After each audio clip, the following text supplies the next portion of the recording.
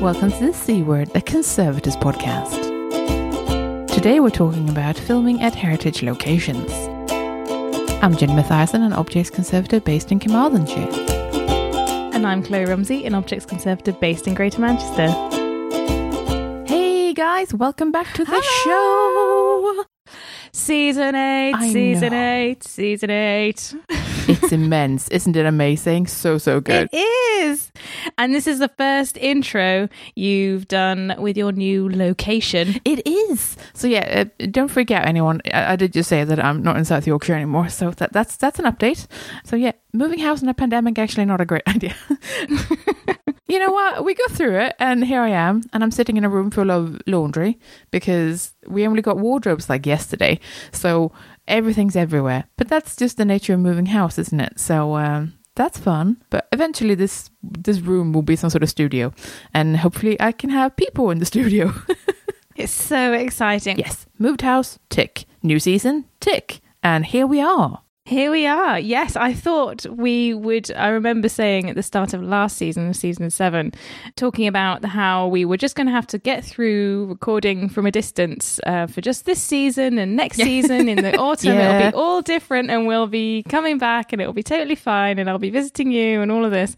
It's just the same. It's just exactly the same. Yeah. Except we can now go and get coffee and go to the pub. That's the only difference. Pretty much.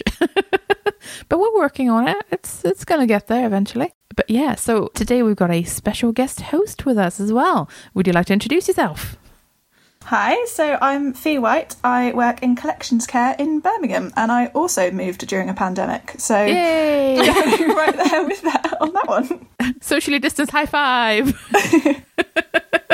Yeah, I moved on the Easter weekend actually. So I ended up moving in with my friends and sleeping on an airbed for about 4 or 5 weeks until I could get my stuff out of storage. Oh my God. Which definitely made it interesting. Today we're going to talk about filming at heritage locations, in museums, anything like that. To be fair, there's actually quite a bit of filming going on. It's extremely common, yeah. I didn't really think about it because I'd not really been very involved in that sort of thing, but anything that you watch set in like an older setting is likely to be a historic property of some description, you know? It's not usually a build set. And there are so many examples of that sort of thing going on. I mean, I'm not actually a big fan of period dramas, but that's it. What? I know it's unacceptable. I know. I'm sorry. I'm so much more of an action girl. I like things blowing up and being on fire. And Surely you watched Gentleman Jack? I haven't yet. I really want to because it's highly recommended to me, and I really do want to. I just didn't get around to it while I was on and stuff like that. So, but it's something I hope to catch up on. Some things like that I really do genuinely enjoy. I don't think I tick the girly boxes of like watching a lot of Jane Austen. Oh my God, Jane Austen is so much more. We are gonna. This conversation is not over. Wow, okay. We are going to have a session. All right, this conversation is not over. Okay, fair enough. I wasn't prepared for the turn this took, but okay.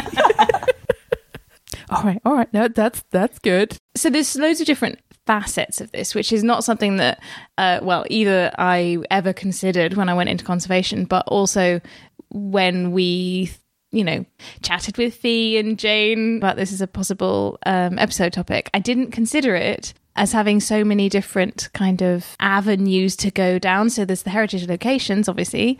There's the actual properties. And then there's also one's own studio or one's own museum that has a whole host of different things that you have to say and do and all of that. So it's really interesting. Very large topic. It is actually.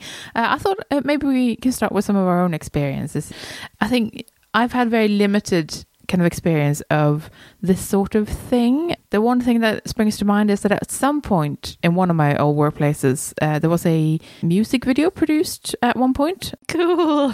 For some sort of band. I don't know them and I can't remember who they are and I'm really sorry about that. I feel like I should link to it or something, but I have no clue. However, I do know that they used one of our galleries and they actually brought in like a fake display case, like one made of like entirely of like really thin perspex or something, which they had one of their singers in for the music video, and they did a lot of like panning around, and she was trying to get out of the display case and something.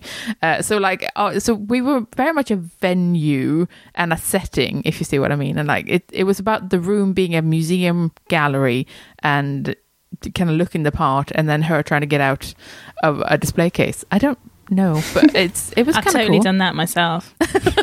I mean, to get out of a display honestly, case. I have been in a display case, but I've not been actively trying to get out so much as cleaning it. But I wasn't really involved in it. Like, I kind of heard about it afterwards, and I was like, that's really cool. Oh, man. I like how no one risk assessed that. I mean, no, there would there would have been risk assessments, but they just weren't done by anyone who had anything to do with the collection. Oh, no. I think in retrospect, I was like, but no one talked to me about like having, dolly grips, key grips, I don't know what they're all called, like big wavy things with like panning cameras and stuff near my paintings that have no glass on them, that sort of thing, right? So I think in retrospect, I was kind of lightly miffed that it wasn't like seen as a thing that should have been talked about. But at the same time, it was a really cool result, and like it was cool for us to say that, hey, we were in a music video, that sort of thing. I suppose other than that, I just remember when I worked in Cambridge, the streets outside a lot of the museums I worked in were constantly closed because because someone was filming an episode of something in like the little Suddenly accidental extra. Yeah, in all the little streets that you could easily take away like the modern signage on and stuff like that, because they were just really picturesque.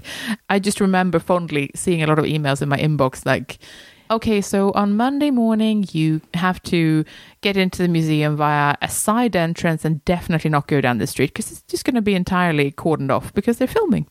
Again, not really involved in it so much as it marginally impacted my way into the museum.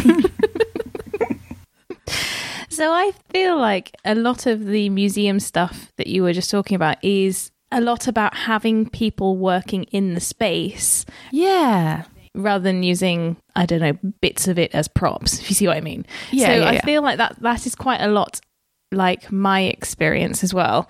And I've talked a lot about my particular filming experience on the podcast before. When I started my current job, I nearly said it. What? 8 seasons and I'm still nearly telling people where I work. Anyway. It's probably now because everybody knows already and it's not really very interesting. Yeah, you were incredibly relaxed about it now. I know. Well, yeah, so we got this great banner in and it was very important, really fantastic. And it's had so much media attention that we've had to take it down to London and that sort of thing. So that was a different set of, issues, which we have spoken about before, the travel and the people working around it and all of that. I mean, mostly it's just having large film crews in my studio, and the museum in general, finding spaces that are particularly pretty to look at, essentially, and then can we have it in here, please, kind of thing. We had BBC Breakfast in the museum on... Oh, that's cool. I know, in 2018. That was really cool. But a lot of people have been in the studio, and the main thing is just making sure there's so much space around them. I've never considered there'd be so much stuff. Obviously, people need gear, but I didn't consider there'd be so much like putting rolls of tape down on surfaces that I thought weren't going to be used and all of that. That's a really good point, and it's something I would love to talk about, like film crews, what they do, how much stuff they bring in, that sort of thing. And yeah, it's way more than people may expect if they're not used to doing filming. How much stuff do you need, guys? Oh yeah, oh dear Lord. We had 300 crew, so it definitely got a bit out of hand at times. Oh my God, amazing. So I need to hear about your experience right now, because that sounds amazing. Yeah, so I guess I've had slightly more experience than you guys. I've worked in kind of heritage stuff for 6 years now, but kind of more in the visitor experience stuff. And then I had my first experience of conservation with a filming project. Ooh. A one-day filming project where I got left to guard rooms and was getting asked conservation questions. So that was a bit of a baptism of fire, but also a lot of fun. But yeah, and then my first actual conservation job was basically to help staff a filming project. So that was pretty fun. And that was about 300 crew, I think. Oh my God. It was 3-week shoot. We had 3 weeks of setup. We had to completely decant the collection from 6 rooms, I think it was. My first week of that job, writing my master's dissertation in the evenings, then had a week off to submit, went back for the last couple of days of set up, and then was straight into 3 weeks of filming, 2 weeks of takedown and reinstating, open to the public for 2 more weeks and then shut for the winter. So it was a bit of Wow. a bizarre. I think the film crew were on site for 14 weeks. It was quite intense, and yeah, definitely an interesting experience. I really, really enjoyed it. Oh, and that's cool. one thing that I remember my line manager at the time going, I'm really impressed that you liked it. I would say the novelty wears off. 5:30 start and the novelty is not there anymore of filming. Yeah, fair. I think if you get on well with the crew as well, that makes a massive difference. I'm really glad to hear that you enjoyed the experience of working with the film crew and team like that. That's really great to hear. A bit later, I've got an interview with another conservator who also has enjoyed working, with crews for filming of all sorts. I know, like, obviously the filming conservators I've worked with, we've kind of quizzed them on other projects they've worked on, Yeah. as you do when you're stood around on set, and they're like, course. oh, it's not that exciting, and we're going, oh, you worked on that. And same with like the locations teams that I've worked with before and some of the stuff they've worked on, we were like looking at their IMDb's afterwards and going, wow.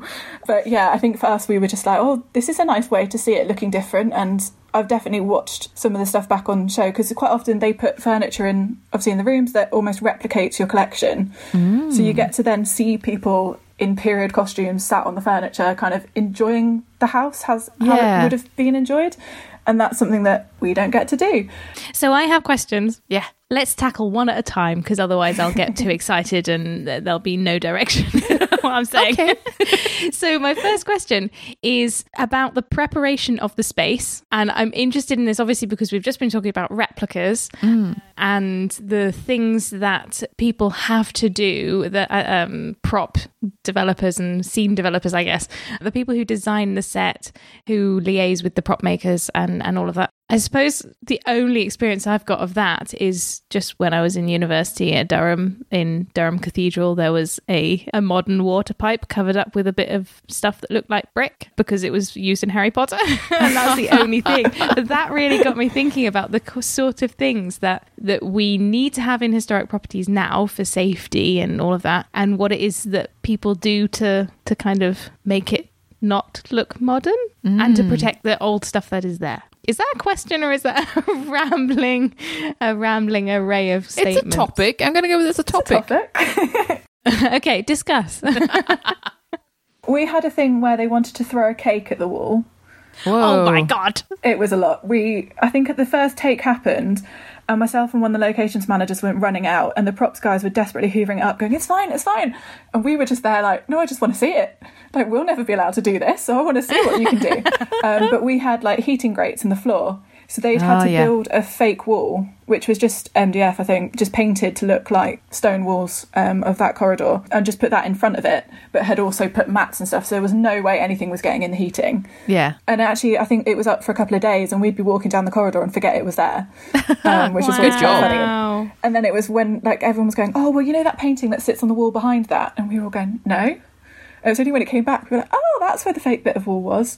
It just blended so well, and we just got used to seeing it. And then the big project I worked on had loads of on-site carpenters because they had budgets. So for our dining table, they made a complete false top for it. Ooh. So we had loads of layers of acid-free and Tyvek underneath, and it was a huge table anyway, so how they made this top I don't know, but yeah, had that on top, and then had to put reinforcements underneath it, so that, which they all built handmade, so that you could, from the outside of the table, it wasn't obvious that there were all these extra supports, but it meant there was a massacre scene in the dining room, as you do, and meant that people were lying on the table, and it was strong enough then for you to do that. Wow, that's so cool. Was that decision made because it was just far too difficult to get the table out, or that it was the exact kind of perfect prop, as it were? They wanted so many rooms that we didn't have anywhere to put it, and it was too heavy and difficult to move. Yeah. So we took, I think it split into a couple of different sections. So I think we took one smaller section off the table and did move that. But I mean, that was still the size of a dining table you'd have at home, so from what I remember. So I think it was probably more it was the perfect table, but there was no way we were going to let them throw sugar glass and have bodies on it on the table. No. But it also meant that they covered all the other kind of side tables in the dining room that were screwed into the wall. and were not coming out. So I think we were like, unless you want to give us like 2 months, like pay for us to shut for 2 months to take all this out, maybe just cover this. So it looked really good, and we did jokingly try and get them to leave them with us afterwards. Just because we were like, it's so much easier not having to worry about these tables. But yeah, it looked like you couldn't tell afterwards. When we had some volunteers come in to help with the filming, we were showing them around the sets, and they didn't believe us that they weren't the actual tables. Wow. Which was really good. So the thing that strikes me with this is that there's a difference between what Jenny's talking about with the, we want to do fun things in the gallery space, can we do them? Display cases, musicians, that sort of thing. And there might be money involved, but there isn't all that much kind of time for setup or expertise for setup from the side of the hirer of the space. Good point, yeah. But what Fee's talking about is like really extensive expertise in using historic properties. It sounds like they are just so used to using spaces and making things safe and anticipating the things that the collections care staff are going to say and the things that might or might not be possible to do. So I'm saying this because I'm surprised at how fuss-free it sounds, and I don't know whether it is in practice, but it definitely sounds like quite a lot of the fuss has already happened, and that they're just going, all right, yeah, so we know that if we need to use this historic place, we probably need to create false walls, we probably need to do this, that, or whatever. Do you think that's accurate? Yeah, I mean, I don't know how much had gone on before I got there, because obviously everything was very much underway by the time I got there. I know that it was not all as nice and chaos-free as that sounds. There was one time where they weren't allowed to be in any part of the building without either a staff member or volunteer with them. And this got hammered into them every morning. And then one day we were doing something and the fire alarm goes off and we all go running outside. But turns out Props had decided to go and cover what they thought was an intruder alarm sensor in a bit of the property they weren't allowed to be. And it was actually a fire beam. Oh, no. The other part that made it even more delightful was we'd already had an accidental fire alarm activation that morning. So then we had the fire brigade threatening to cut us off their emergency response list. We had a huge fine. Oh, God. We were all kind of outside for like an hour, just like, what happened? We had a very, very good locations team. And when they found out, I'm very glad that I was not on the receiving end of the location manager's wrath at that point. Yes, she is a force to be reckoned with and was wonderful. But yeah, I would not like to be on her bad side. So, you know, it wasn't always that well thought out. But I guess they were quite keen with what they could and couldn't do. But that's also, I think, a difference of budget makes, I think, as well. I see. With different things I've worked with. They were a lot higher budget company, so I think they had the money to do those things. There's other ones where, especially when it is a one-day shoot and they're trying to do lots and lots of different things in one day, it doesn't always go that smoothly because they don't have the time or the money. Also, I suppose there's a difference there in the kind of relationship they're likely to build with you. If they're there for one day, say that it's like, you know, even if it can be for the news or it can be for a TV show, but if they're there for one day, they're there to get a job done. They're not there to build a good relationship with you. And you would like that to be the case, but they're there to do the job and they've got one day. So I can kind of see how that's a very different road than we're going to spend 3 months at your property and maybe only 3 of those weeks are actually filming, but, you know, setting up and taking down and all that stuff and prepping stuff. That's a relationship. Like, you two have to get along. The film crew and the people at the property, you have to make friends. Like, you have to have a relationship. I guess that's a very different kind of approach, not just in budget, but also in time constraints and what they want out of you. Because there were definitely a few things where there was a couple of rooms they'd said they didn't want, but then they turned around and were like, if we did want to film in here, how easy would that be? And there was a few kind of, no, but then a few moments of, right, okay, how practical is this? But they were quite good on, if you wanted to film on this next week, and kind of gave us a bit of time frame, because we had 2 days a week where they weren't on site. Okay. And then there was the odd day where they were filming exterior stuff, so we could run about like headless chickens inside, which was quite funny because sometimes someone would still be setting up inside, so you'd just be stood watching everything out the window, and then you'd get a radio call of, we can see you in the window, can you move? Just be like, sorry, which was always quite fun. as well, we knew our locations team so well that if we did get called away for a big conservation worry, they could cover for us, and we were quite comfortable leaving them in rooms, which was very helpful. That's good. Because even with like the volunteers, as much as they know the rooms and the collection, a lot of them have never been on a film set before. Again, like you were saying before, with stuff happening so quickly, you don't actually know, and they didn't want to put loads of effort into training people up to be able to run the project if, you know, last minute they turned around and said, oh, we're not coming after all, because that's always a bit of a worry. Something I noted down that's got a number of different topics to it.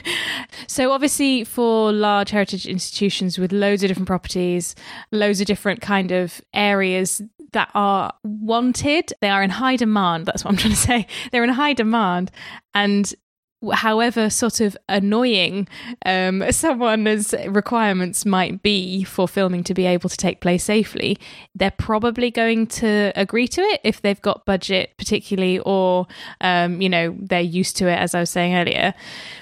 But for smaller institutions and museums, I imagine there's quite a lot of, we've got to make it easy and desirable for a place to be filmed in order for the sort of you know, museum advocacy, that kind of thing, advertisement. So I suppose what I'm interested in is the line between how do we make it safe enough for the collection or the property, but not too annoying or limiting to drive people away and just say, nah, actually, we're just going to go down the road to this other place.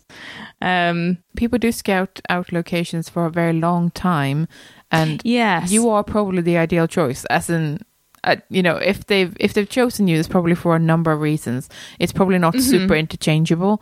And I'm not just thinking of places where, you know, it has to take place in this place because it was the home of the individual that's historically portrayed or something. You know, it could just be that actually it's got the big garden that we need, and we can take all these shots in, and we've storyboarded it to work in these sorts of rooms, and there's so much prep work that, you know, you're probably chosen for a reason and not and not hugely interchangeable, I should think. That doesn't mean to be a to people.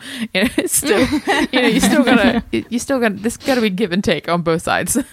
The number of people I've spoken to in like the last couple of weeks, and you know, people who work in conservation and stuff, and I've said, I'm going to do this podcast about filming, and people have gone, oh yeah, I worked on this and this, and it's just like, I don't think even within organisations or within specific properties, we don't realise what experience people have of doing things like this. We don't talk about it. Yeah. Because I remember my last job, we had Netflix do a recce, and it was going to be, we're going to shoot next week if we shoot. And then we just never heard anything again. Oh. And I remember my boss at the time really worried, because she was like, none of the team have filming experience. And I kind of was like, I have, it's fine. And she went, oh yeah, I forgot you've got that. But then with the rest of the team, a couple of them were like, oh no, but I went and helped this place out with this thing when they were doing that, or I went here and did that. Or, you know, I wasn't necessarily involved, but I was around it happening. And actually, there's probably a lot more people who do know. So if we are, I mean, it all gets very different with non-disclosure agreements and things like that for properties while stuff is being filmed. But afterwards, I think there needs to be a bit more sharing of, we had this even, 5-minute TV advert or something. Or with James saying with the music video, if then another museum goes, oh, actually, this place mentioned that they did something, they might know. And I don't know if needs to be a bit more willingness to go out and just talk to people about it and say, because when you guys asked me, I thought there's going to be far more filming conservators who know more than I do. But then I've seen big budget ones and very small ones, and then have been around on days when filming's been happening, even if I've not been involved. So I still know a bit that I could at least help someone if they didn't know what they were doing. If they were complete, didn't know where to start. I think everyone maybe doesn't recognise how much experience they've got themselves, and then be as willing to share it. It's super interesting that you say that, and two things spring to mind. One is that until I talked to Kate, who is the conservator in the interview in a little bit, I didn't even know that filming conservators were a thing. We actually met at a pathway to accreditation like workshop type thing, and we all kind of sat in a circle and shared what we did. And she was like, I work on filming and stuff like that, and I was like, whoa, that's a thing, that's so cool. And like never even struck me, even though it's obvious when I think about it. And the other thing that sprang to mind was that earlier this year, in the before times, I chaired a conference that was called Sell Out, and it was about commercial things going on in museums and on heritage sites. And both the National Trust and English Heritage were there and talked about filming on location, which was very handy. It was super interesting to hear people from both of those organizations talking about the kind of lessons learned and how they do things and the slightly different approaches they have. There were so many good points that they raised that I'd never thought about, and it was about, you know, things like the planning, and someone said that there was like a 2:1 to 2 ratio of like prep, film and leave. That the filming bit that you're really worried about, that's going to be the short bit. The prep is like almost twice as long, and the prep in this case isn't just the film crew being on site and building false walls or amazing tabletops and getting props in and you decanting the galleries. It's also the risk assessments and the talks leading up to it and all of that stuff. The taking things down, leaving, wrapping up, doing any last minute things at the end, and then obviously putting everything back again is also a huge tail on that production. So the filming is the little bit in the middle, which is also very intense, but it's differently intense from the bits on either side of it. And I thought that was a super interesting thing to learn about and a really good point. And I'm super glad that those people talked about them. Can I make an open request to everyone with filming experience to write about what you've done and your experiences, and even maybe more conferences or more sections in conferences where we talk about how to facilitate this stuff? Because I feel like listening to you, Fee, and listening to Jenny's experiences of, you know, the conference and all of this, it seems like a sort of secret side of heritage outreach that we don't talk very much about because of I don't know, I suppose, why maybe people feel like they had to, I don't know, compromise, or that they just don't see it as a piece of outreach. But it really is, because you've got so many thousands of different audiences watching something going, that was a cool show, not really interested in history, but I might go to this property because of it. And suddenly they've been introduced into heritage where they just may not have been that fussed about it before. And that's fantastic. I mean, the title of the conference was Sell Out. So I feel like, you know, that kind of gives you the idea that maybe this is something that we feel is a bit dirty. Making money in museums and heritage sites is still... Well, we need to just bloody get over that, don't we? I know. It's just part of the job. Yeah, exactly. And like the conference wasn't just about filming, for example. That was one of the examples. You know, like commercial enterprises in museums and stuff, that's totally a thing, you know. Like most of us have cafes and shops, for goodness sake. So it's not, you know... Yeah. You know, venue hire. Yeah, exactly. Weddings and like, in Gallery 3 or whatever. Yeah, exactly, right? So you know, it was about kind of embracing that side and talking about the pros and cons and all that stuff and what we can learn from each other. So, you know, it was a great idea and a great topic, and I loved it. I think that's part of the reason where people are still a bit like, oh, it's a bit dirty to take money. And it's just like, no, it's not. So there's that side. And then there's also, I think, the side that we've already mentioned, like non-disclosure agreements and stuff like that, where people have signed off on not saying certain things because no spoilers, right? They don't want to ruin something that, oh, they filmed this amazing film and it's going to be about blah, blah, blah, and it's going to be so cool, and, you know, ahead of time, because actually they want a big premiere and, you know, they want to do the Hollywood things, like that sort of thing, right? And it's like, fair enough, that's film industry. But, you know, once that's released, you know, you're good to go. Yeah, you're usually allowed to capitalize on that, and you're allowed to talk about those experiences and that sort of thing. You know, often non-disclosure agreements are about very specific things or are in the run-up and during production, and like that I can totally be on board with. But, you know, afterwards, you are usually allowed to share depending on what you've signed, of course. And we should share. For me, it's reverse. You know how you said this might bring people to heritage who don't care about heritage? For me, it's reverse. I might watch a show that I don't give a shit about because it was filmed in a location that I really like. That's it. It brings it to life, doesn't it? On both sides of things. If you are interested in heritage and you know, heritage buildings and things like that, it brings more sort of realism to a story, or, you know, that side of art, I guess, and storytelling. And if you're really into your media and your art storytelling, but not so much heritage, then it brings the realism of the past to you. Is that that's not too hippie a thing to say, is it? No. Realism of the past. We'll go with it. We'll go with that vibe. All you've got to look at is it's 25 years of anniversary of the filming of Pride and Prejudice at Lyme Park at the moment. Yes. They have a life-size cake of Mr. Darcy. What? I didn't see that. Look at it on Instagram. It's incredible. I went there too. About 2-3 weeks ago now. I went up to the Peak District and went to Chatsworth and Lyme, and I greatly enjoyed how much of both of their shops are full of Jane Austen memorabilia. So I was slightly sad that I missed the Colin Firth cake at Lyme, but I mean, 25 years, I think you can blag this as long as you like to support that. Definitely. But then it's also communicating Jane Austen, who is such a fantastically important figure in our history. Oh, yeah, absolutely.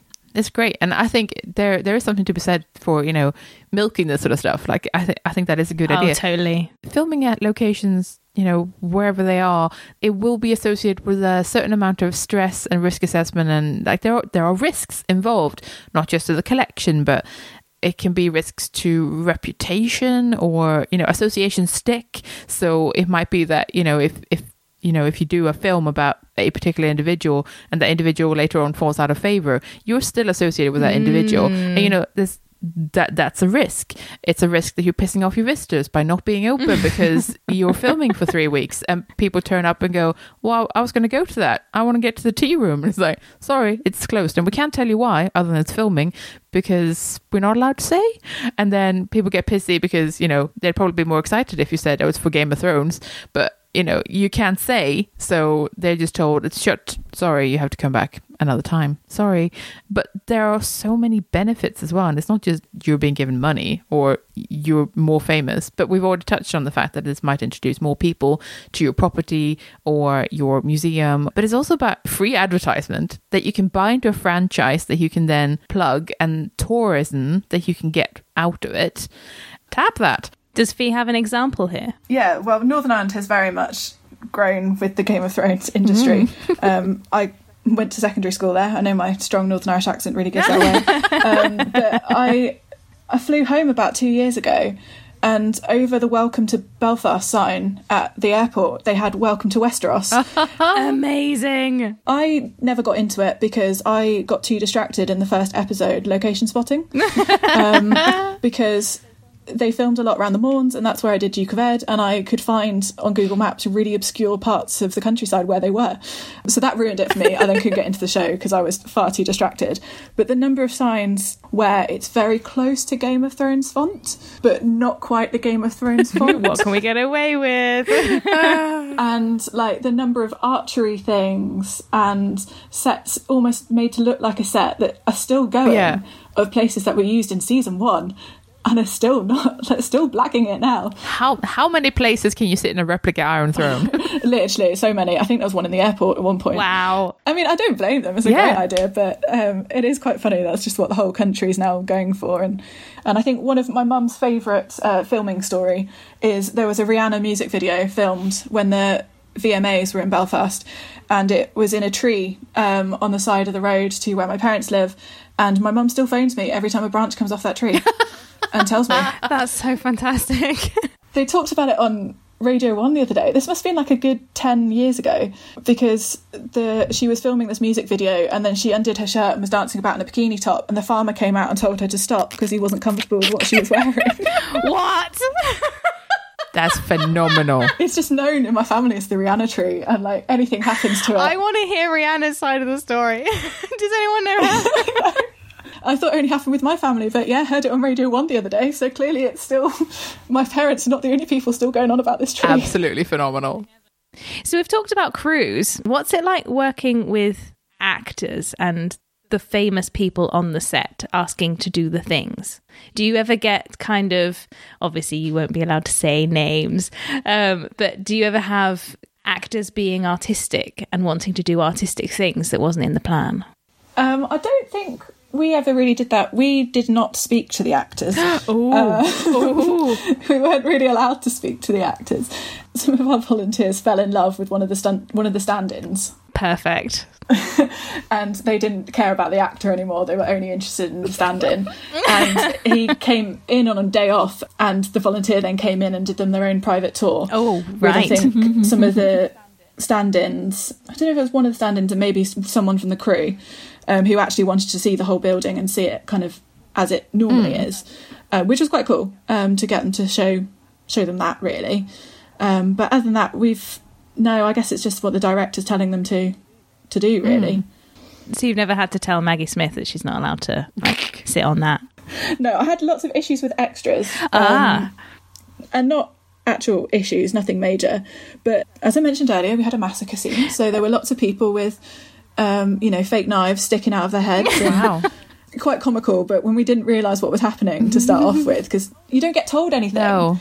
And you don't really get the shoot lists. So all of a sudden, you're kind of guarding a room and all these people start coming in with like knives and axes hanging out their backs. And you're just like, what is going on? And they kept the plot, so close to chest. I knew what it was, but that was about as far as my involvement went. And it didn't mean anything to me. It wasn't like, if it was a Pride and Prejudice remake, I would know everything. So, Jenny probably wouldn't, but, No, I'd just be like, I have no idea what's happening. It's like me watching The Crown, where I'm like, I'm just here for the ride because I don't know your history. So I'm like, what happened there? Amazing. But yeah, we just had a lot of them like leaning on pillars. And we had to continually go up and say, oh, sorry, do you mind not leaning on that? Because you're getting fake blood on the pillar. Yeah. Oh my God. Wow. So we ended up with a radio call one day where someone radioed us on a different day saying, oh, what are you up to at the moment? She radioed back, just being like, just cleaning blood off a pillar, it's fine. And I had to then clarify quite quickly that it was fake blood from the set and not any random person's blood. I was going to say some of them forgot to duck going through doors a couple of times, which was quite funny. You kind of see them going through the door and someone being like, no, you need to duck. And they'd be like, oh, I forgot I've got this, 6-inch knife on top of my head. Been so many projects that different people have done, and we're really lucky to have spoken to a couple of people about these projects. And I'd also like to say at this point that if you have your own project that you've worked on, we'd really like to hear of it, because it's just, as we were saying earlier, just another way of sharing and getting your voice out there of the different experiences that you've got and stuff. So we've got a couple of interviews now from a couple of conservators that have got some really fantastic and quite exciting filming experience, as well as Fee has. So let's listen to them.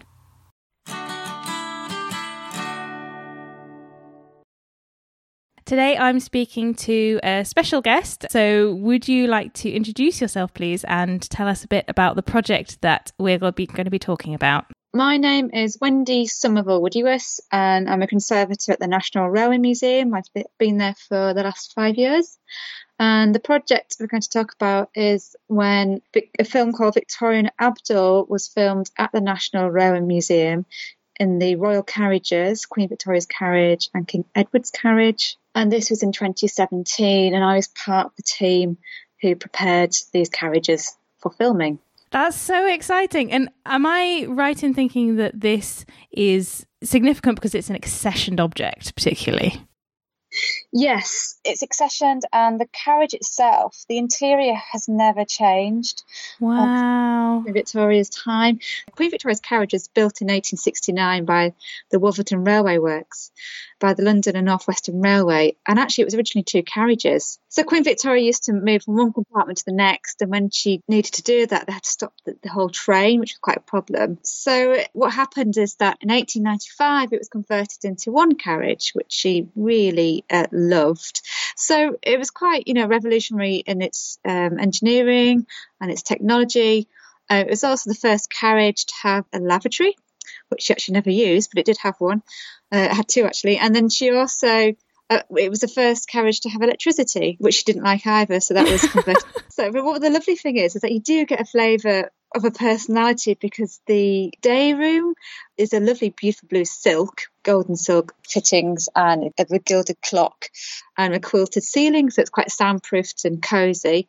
Her bedroom has a red damask, and the lady waiting room is a golden yellow silk and damask. So each compartment is, really quite vibrant for the Victorian times and for her personality, especially when she was mourning at this time. So it's, I guess you get to kind of see an intimate side of her through this carriage. So that's why it's so significant. And it's significant because it's a personality, and significant because of its technological kind of evolution, and it's significant because the Wolverton Railway Works, loved it so much they hid it away from her son, King Edward VII, who wanted it burnt, and they put so much work and effort and craftsmanship into this carriage that they had to hide it and preserve it for the future. King Edward's carriage, this was also built by the London North Western Railway and the Wolverton Works. They did the royal carriages at this time, and that was built in 1903 and it's remarkably different. It sits opposite Queen Victoria's carriage, so you can kind of see the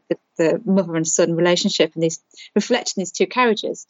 And he was really into yacht design, so his carriage is based on some parts of a yacht, basically, of a royal yacht. So there's lots of mahogany in this carriage, and it's very clever. So the way that the wooden panels are designed, and the kind of quite narrow and high, so the carriage feels higher and loftier than it actually is, and it's large, and it travelled.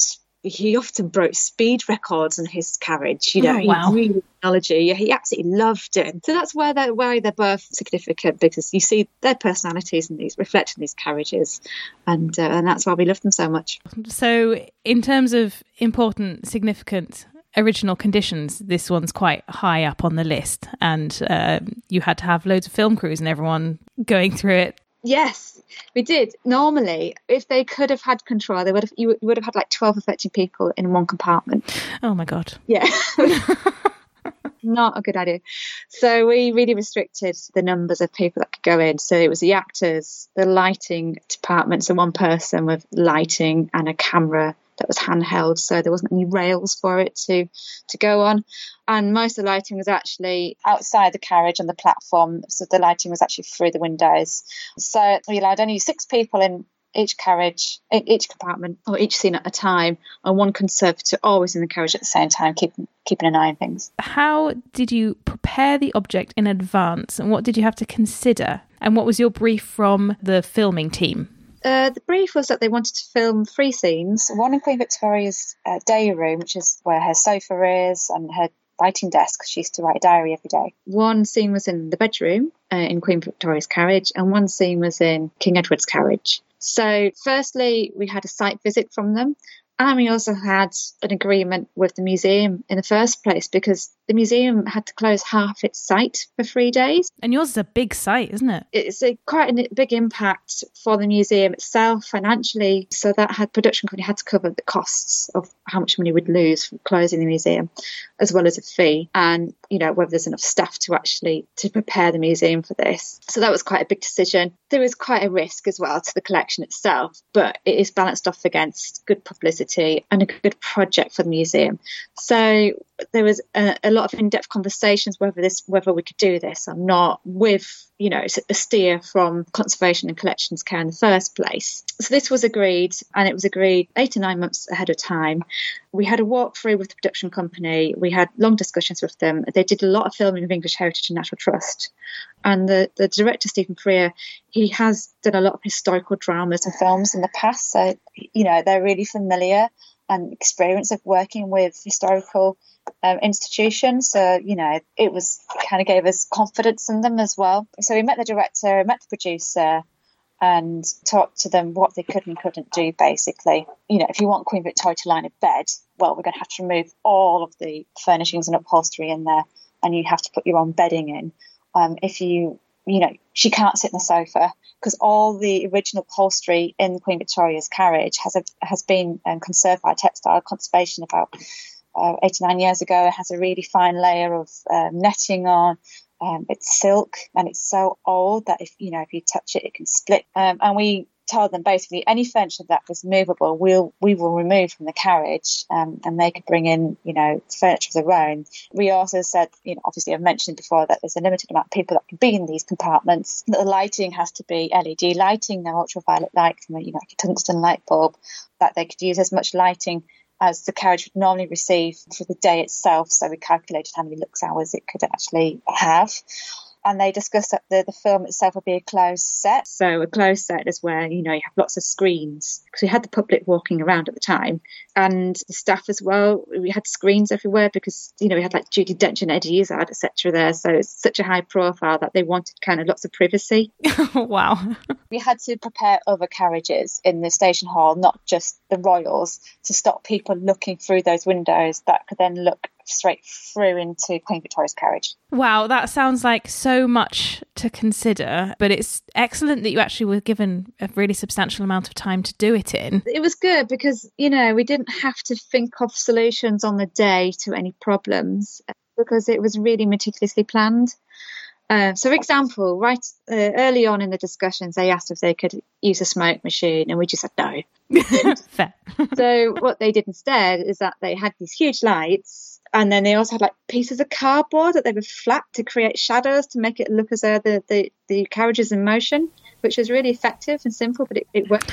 Wow. Yeah, so it looked like shadows of trees and, that were moving alongside the carriage. What were your roles during filming then? I mean, we just concentrated on the carriages and the collection.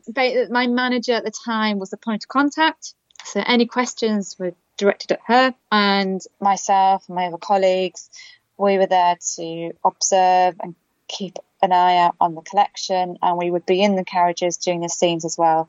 We had a student as well, a conservation student, and he was on the floor, so if there's any questions on the floor, and he was keeping an eye on the carriage from the outside.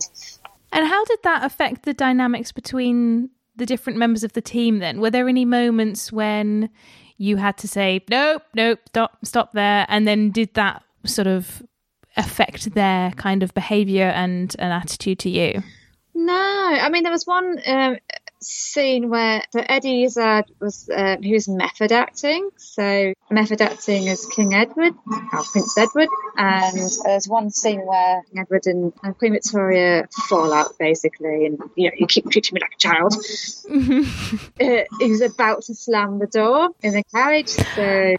Yeah. So my manager was like, no, stop, you can't do that. This is original, so don't do that. And the producers, reiterated this message, and there was no problem, and he didn't. I think he's a bit sheepish as well, but because he's really well behaved.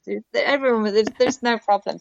And people really enjoyed the carriage. There's nothing beats the real thing, does it? So I think, once you respect that space you're in, the collection in a way solved its own problem. I think if it was a really freshly made carriage, you would just see it as, well, you can just fix it and repair it. But, this is the real McCoy. If you damage this, we will never be able to do that. That's amazing. And what a spectacularly good story as well, working with Eddie Izzard. And I suppose that's a really nice way of looking at it, as the actors and the filming crew really respecting where they are and understanding. And I also have a lot of, well done for staying firm and confident in talking to people, obviously, who are also quite famous, and telling them, do not do that, and, behave yourself, basically. No different to if there's a vent on in the museum in a collection area. You talk to, say, the events manager exactly the same as Eddie Izzard said, just be aware, and your dining table is close to a carriage and it needs to be further back, and explain why it has to be further back. It's not. I find that if you just say no to someone, if you just say you can't do that, you don't explain why, they don't understand, and they don't respect your decision in a way, because they don't understand it. Where if you say, the reason you have to be this far away, or the reason we're putting down Corex and you have to walk early on the Corex, you're not allowed to touch the carpet, or you're not allowed to peel away the calico from the carpet. It's for these reasons, and they're like, okay, that's actually quite interesting. Okay, and then they respect what you do as a job, and we respect what they did as well. It was very interesting for us to see how they would film a scene, and actually it's quite nice to see the compartment in Queen Victoria's carriage and King Edward's carriage in the time that it was set in. They kind of, the costumes brought alive and the characters brought alive what it could have been like when this carriage was in service.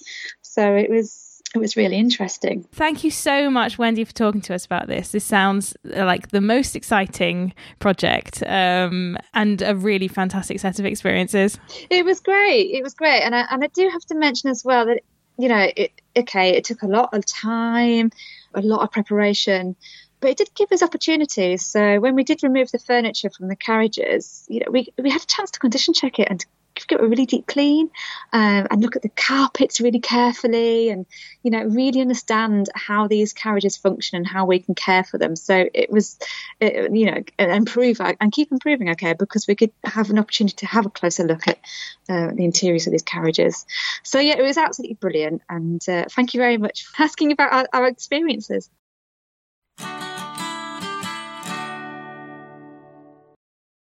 So today we're talking about filming, and I'm here with Kate. Kate, would you like to introduce yourself and what you do? My name's Kate Burtonshaw, and I'm a freelance filming conservator, and I work for institutions like the National Trust and English Heritage and for private clients. So you and I actually met when we went to like a Pathway to Accreditation clinic. And before I met you, I just didn't know that there were conservators who work with filming, which is... This has opened a whole new world to me, which is why we're doing this episode. How did you get started with this? I think I was kind of lucky. I sort of almost fell into it by accident. I was in the right place at the right time. So I've been a regional conservator of the National Trust, and then I've gone to do a 2-year resurfacing project at a castle in Wales, which again for the National Trust. And then when that came to a natural end, a colleague approached me and said, I'm desperate for more filming conservators to join the small team they already had. Would I be interested? But it was all kind of freelance work. So then I took the plunge to become a freelancer, basically. So it was just lucky. But now there's I think it's about 13 of us now on the books. There's a big team of us now, but at the time it was only like me and like 2 other colleagues. So, wow. Filming in the National Trust really took off at about 2004 and then just started to build and build and build. And they quickly realised that they needed a dedicated department to it, with a filming management team and then with a conservator who was more dedicated to it. So it's grown and grown and grown, and it has in other institutions since, I think, as well. So that is a really cool job. It is a very cool job, I have to say. Yeah, you can't fault it, really. So what sort of projects have you been involved in? Like, you don't have to name drop if you don't want to, but like what sort of things? Is it like documentaries or films or... No, movies and TV. Lots of things that people will love, like Poldark and Downton Abbey. I did a Downton Abbey Christmas special 1 year, and then things like The Crown. I've been involved in 3 series of The Crown quite extensively, which is really fantastic. I love that show. As previously established in this episode, that is the only period drama I really watch other than Downton Abbey. Oh, really? It's like my 2 things. It's very gripping, I have to say. Yeah. And the more you see it, the more you want to get involved in it. So yeah, it's really good. And then I got a random opportunity to be part of a sort of superhero movie. So I was Marvel Doctor Strange, because normally there's stuff that the stuff we do is more sort of bodice rippers and period dramas. And to be involved in something a bit more superhero-y was really great. I didn't really expect superheroes to come up here. I was very much more thinking of the bodice rippers. No, that was wonderful because that was at Exeter College, Oxford.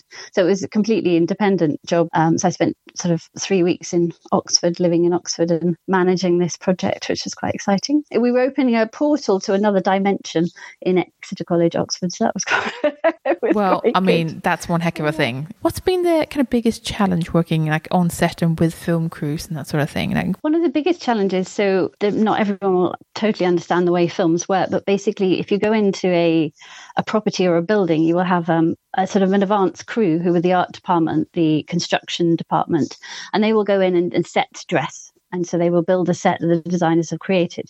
And so they will come into, say, a National Trust property or a museum or gallery. And sometimes they want to use a lot of the objects in there, but they will also bring in their own props as well, their own furniture, their own curtains. And then when the actual filming crew turn up, say, a week or 2 weeks later, they will simply not know what is real and what is not. So they will sit on everything. They will put their coffee, attempt to put their coffee down on everything. They will wander around an institution and they don't know. So then your job is to try and remember, especially because often I get parachuted into properties that I don't know the content. So then I've got to try and remember everything that we've agreed can be used. And then remember that other things are not, the other things are props and they're not part of the collection. And then you've got to try and desperately make sure that nobody sits on the wrong chair or takes the wrong cushion away to, the costume department or whatever it is. I think that's one of the biggest challenges. You've really got to try and memorize or take loads of photographs of everything so you can kind of distinguish between the two things and then make sure those items don't get damaged or moved too much or handled too much, I hadn't really considered that. It's like the illusion is complete. They just assume everything is a set. Of course, it often isn't. So as much as you can, you try and advise that people take out objects. But if they really can't find a 17th century chest, they desperately want to use yours because they just can't get something to replace it. Then, sometimes that is obviously agreed sometimes, so long as it ideally stays in place and they don't put loads of stuff on it or someone doesn't sit on it. But yeah. Trying to manage those aspects can be quite tricky. What would you say to a conservator who's been asked to supervise some sort of filming in their galleries or property? What advice would you give them? Film crews are like ants. They will spread And so if they come for an initial few meetings and recce's, and the footprint of the filming has been agreed, what rooms they're going to use, when they turn up on site, they will always want more. Can we just do a shot in that doorway? Can we need a space for an actor, right? It's a completely separate space so they can do their vocal warm-up. And suddenly you've lost your office, you've lost the ladies' loos, you've lost your staff room. And so whatever you prep for, they will want more space. You sometimes got to be careful that it could be nowhere for you to retreat to in the middle of a big shoot. You need a space for staff, especially property staff, or museum, gallery staff, whatever, to retreat to. They need one space that they can call theirs where they're not going to get badgered and they can have a cup of coffee. But even that gets lost sometimes. And it's really important to try and fight back and make sure you hold on to those spaces. But that my biggest advice is just don't concede too much, oddly. That sounds really strange, but yeah. If you don't lock doors, they will just wander off into other bits, and suddenly they're like sitting on a priceless chair because they've just wandered into a room. So, but you can't have eyes in the back of your head. So no, exactly. It's like herding sheep sometimes. So, yeah. Herding cats, more like it. Yeah. Finally, I'd like to ask you, what's been the best thing about working with filming as a conservator, and would you recommend it? I would definitely recommend it. It can be very challenging because it's very, very long days, especially on the bigger shoots, and you can be doing all night shoots, and it could involve a lot of travel, but it is a wonderful job. But also it can be, when they're doing take after take, also be prepared for the challenge of it can also be incredibly dull at times. And I think people think it's all glamorous and all dead exciting, but no, sometimes when you're standing there at 4 a.m. in the pouring rain on a bridge outside in a garden, you wish you were in bed. Yeah, why am I here? But I would definitely recommend it because you also see amazing sunrises, sunsets. You get to see properties when there's nobody else there, wild deer or something prancing across the park, so there are real advantages to this job. So, oh my goodness, the catering are some of my best projects. I remember because of the food, almost over and above like the actors or the people you met on set. Amazing. Sorry, I joke, but it's true. And sometimes you're only involved for like a week and it's a huge project, but some things I've been involved in very extensively and you feel really proud, Yeah. Of what and you realize you've been part of something really special that's really engages people or excites people, thrills people when they watch it. And it's that joy of knowing that you've been part of and being part of a sort of family and seeing it then transposed onto the screen is you feel really proud, I suppose. That's a fantastic thing to end on. Thank you so much for talking to us today, Kate.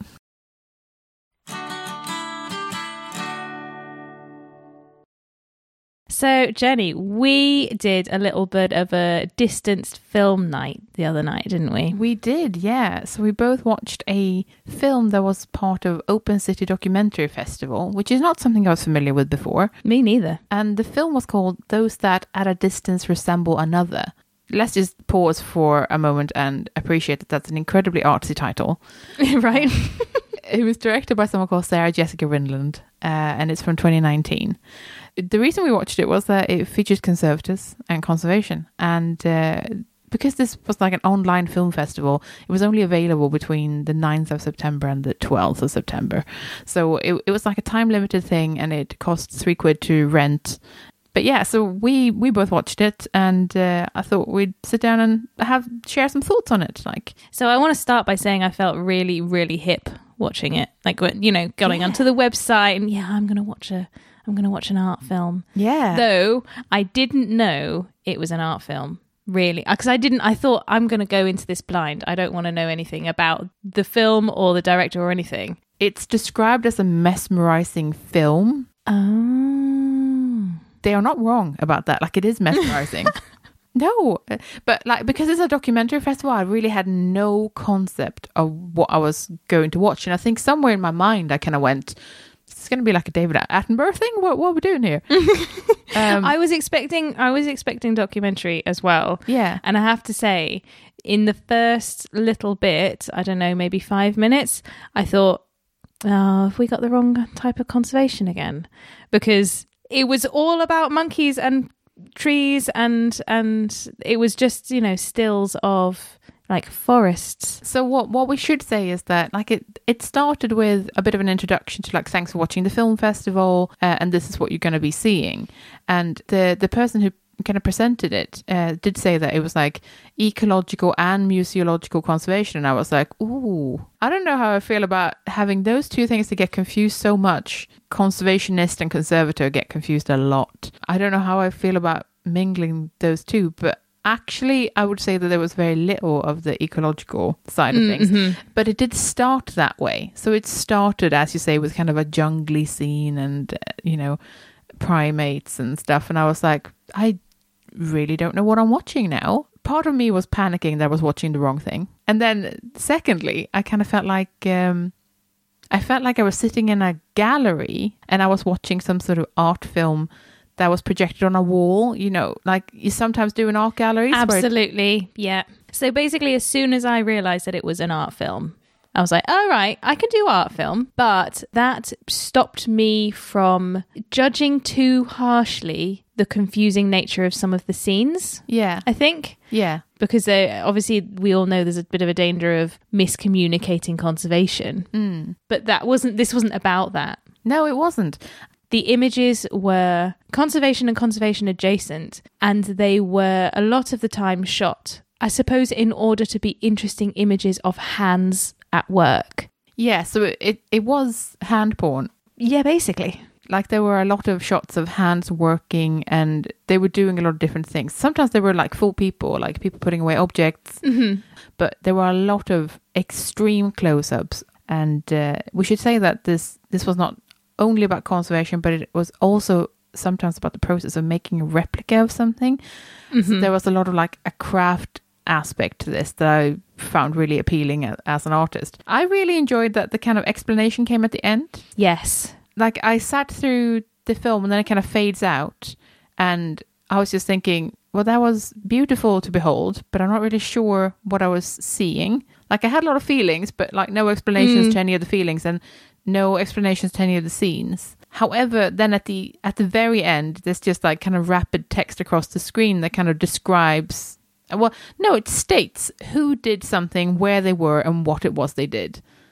So it's something like the curator, blah, blah, blah, at blah, blah, blah institution, putting away tusks. And I was like, oh, I see. So there was like a credit sequence, you could say, but it was also the explanation for what you'd been seeing. Yes. I think it really tied things together really well. It tied together that there was an enormous amount of expertise that you'd been seeing, and there were reasons for the things that you were seeing, but it's like you couldn't see it in the moment. And I mean, I say that as a conservator, like I do some of these things that, those hands were doing, but because I didn't know the context, it was really difficult for me to see what it was achieving, which sounds strange. Yeah, no, I totally agree. And I think I was distracted quite a lot by the not knowing.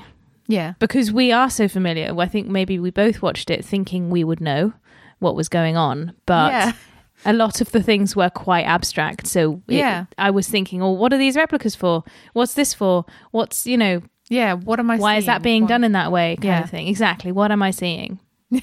I think one of my most vivid memories is that, because I was slightly ahead of you in watching it, was that you sent me a message at one point about what is that woman doing to the smoke sponge? And I laughed so much. There's this one sequence that it's oh my god, it's hands cutting a piece of smoke sponge with very blunt scissors, and it's like the noise is the noise of smoke sponge being cut by blunt scissors, but amped up to high heavens. Yeah, and it's so interesting to kind of hear. It's a bizarre thing because the sound so well if you've ever done it, and your reaction made me think of, here's someone who always goes and gets a clean scalpel and has never had to do this in the field. God, yes. Well, no, because I have done that in the field. Because I've totally massacred a smoke sponge with blunt scissors because I've had nothing else, and then ripped it at the end because I'm tired of it. Like, I've done that. And so have I. I have done that as well.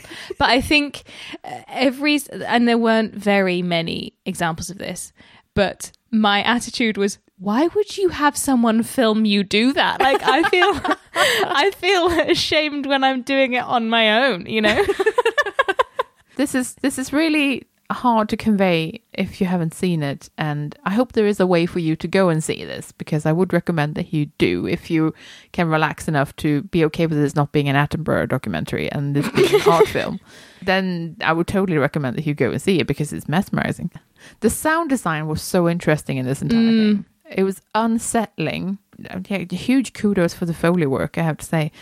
So it was extreme close-ups and that kind of weird color grading, and then voices were muted. There was no voiceover whatsoever explaining what was going on, but you did hear voices sometimes.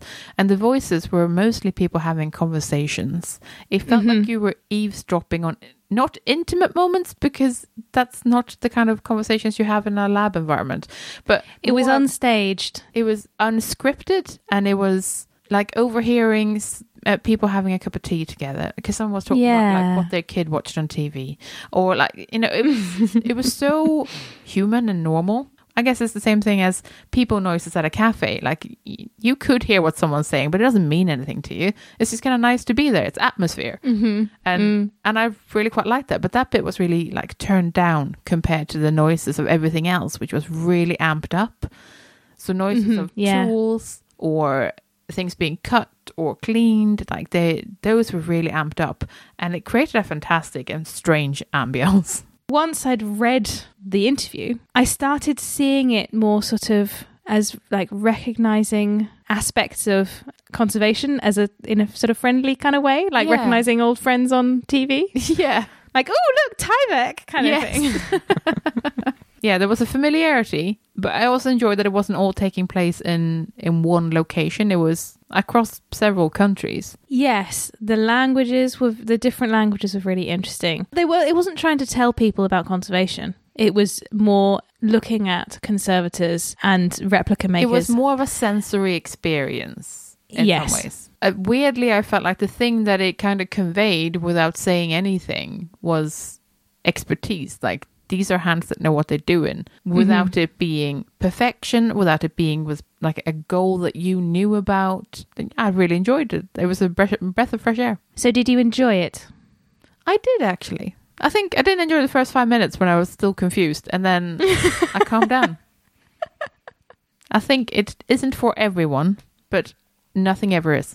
I think on that front, I would say I both enjoyed it and didn't enjoy it. If you can catch it again, if there is a way to see it again, then do. We'll post on links to any relevant information about it, and yeah.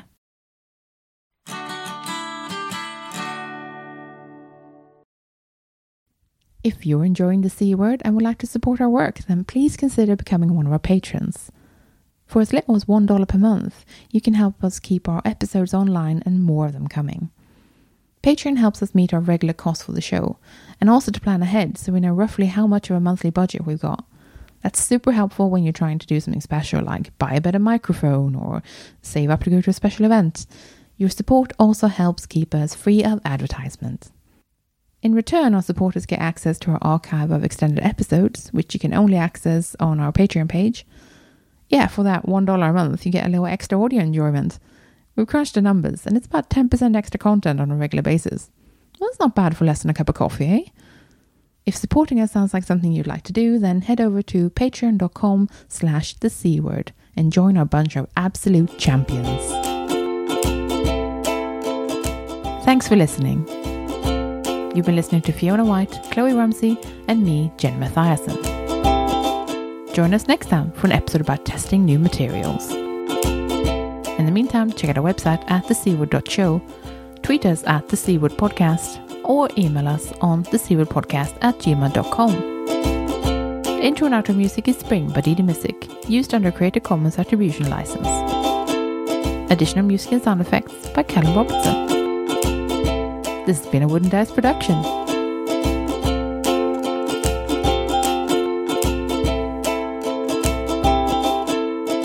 Sorry, my cat has decided that she wants to snack.